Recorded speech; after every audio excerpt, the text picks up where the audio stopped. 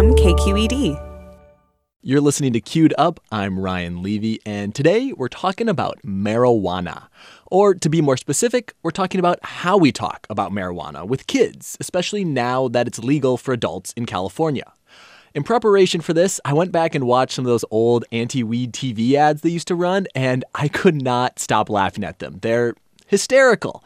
And I needed to share the experience with someone, so I've asked KQED digital producer Bianca Hernandez to join me in the studio, and we're going to watch just a few of these together. Are you ready for this, Bianca? I'm so ready. All right, let's do this. The first one is called Talking Dog, and it's a conversation between a teenage girl and her dog. Okay. Hey, Lindsay? That's the dog talking to the teenage girl. We're in another kitchen, by the way, because that's where lessons are learned. I wish you didn't smoke weed. The talking dog effect is You're not the actually same when you smoke. the best part of this, I Emma's think. my friend. It's I'll so be outside. It's so sad. It's just weird because she doesn't even seem to be like reacting to it. She's kind of like is just touching her hair and like, okay, the dog talked to me. All right, now we have Flat Girl. So, Sarah, what's going on here? Sarah? Sarah. She won't answer you. Sarah's like She flat. can't. Why not? Like a deflated doll. This is the way it's been since she started smoking pot. She's all lazy and boring and... So mean. Just like No, we used to have so much fun together. And now?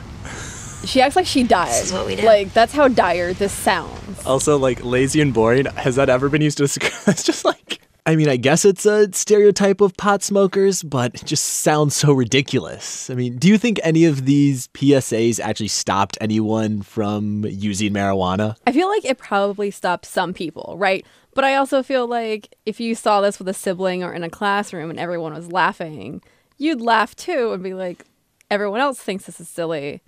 Maybe it is. Yeah, I mean, and it kind of like objectively is silly. I mean, when you're like watching the disappointed dog talking to you or to the flat girl, like they're kind of silly. And, you know, I guess the nice thing was, at least for adults, was even if the PSAs were silly, you could still tell kids you can't do this because it's illegal. You know, you will go to jail.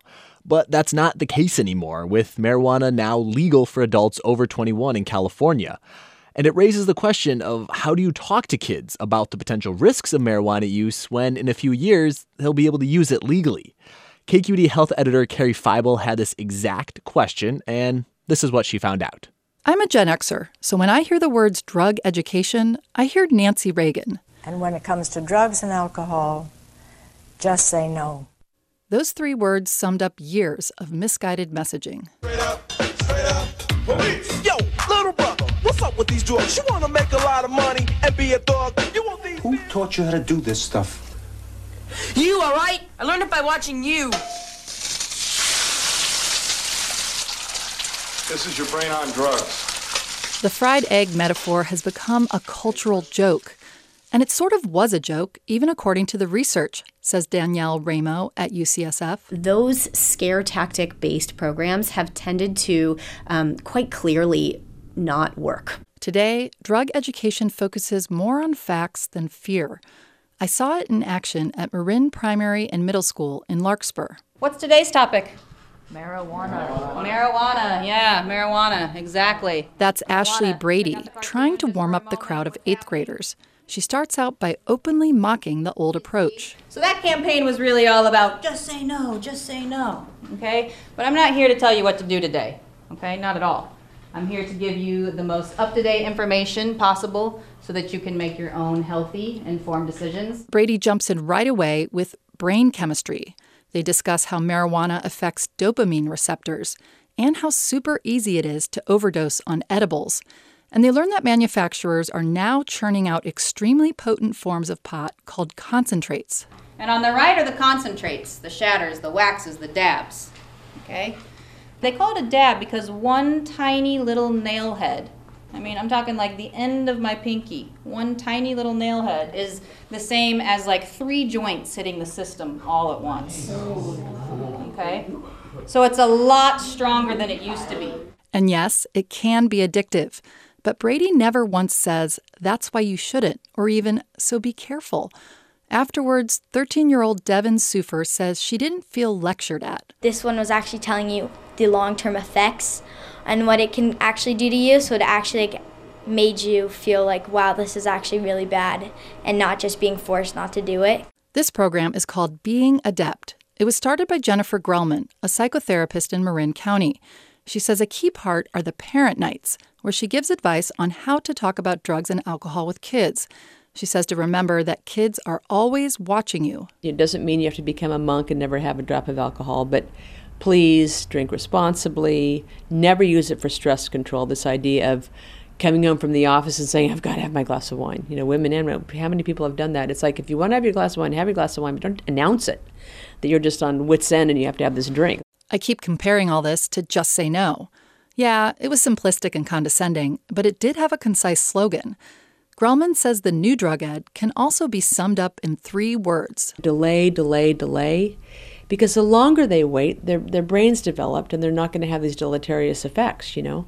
That's it. Delay, delay, delay. That's because young, growing brains are vulnerable.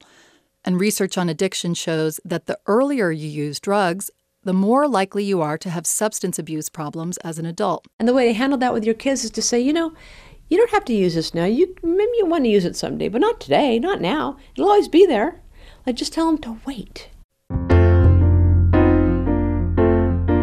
And she says parents should have those talks with their kids as often as possible. All those new billboards advertising pot could even serve as an excuse to start the conversation. I want to know how you're talking to your kids about marijuana now that it's legal. Come find me on Twitter. I'm at Ryan_LEVI. And if you do, you might end up on next week's show.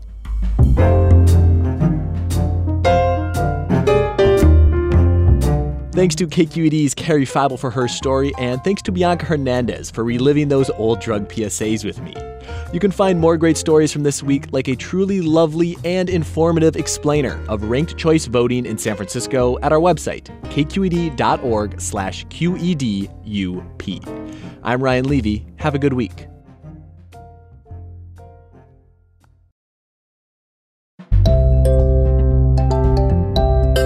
When I first got a job at KQED a few years ago, one of my best friends was really excited because he loved this podcast KQED made called The Leap.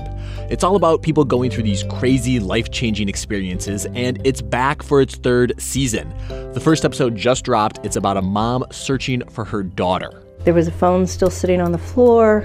There was a mattress up against the wall. All the books were cleared off the bookshelves. Just no sign of him. It's a phenomenal podcast, and I highly recommend you check it out. Again, it's called The Leap, and as they say, you can find it wherever you get your podcasts.